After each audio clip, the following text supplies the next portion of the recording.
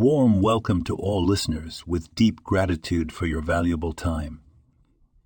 Today we delve into the wisdom of the Rambam, specifically a passage from his Mishneh Torah, Hilchot Deot, chapter 6:6.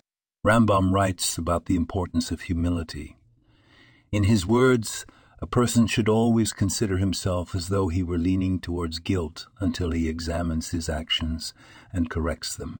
Rambam's teachings highlight the necessity for self-analysis and introspection, a lesson that holds immense relevance in our everyday life.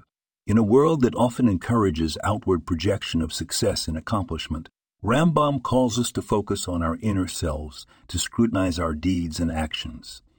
He encourages us to remain humble, reminding us that we are all fallible and constantly in a state of self-improvement. This is not a call for self-deprecation, but rather a call for self-awareness. It is through such awareness that we can truly grow and improve.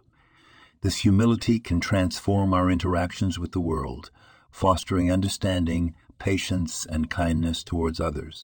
After all, if we acknowledge our own capacity for error, we become more forgiving of others' mistakes.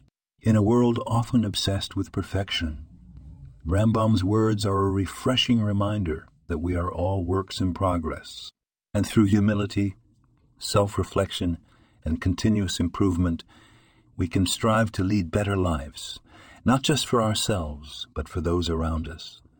Remember, as we navigate through life, let's carry the wisdom of Rambam in our hearts. Let's be humble.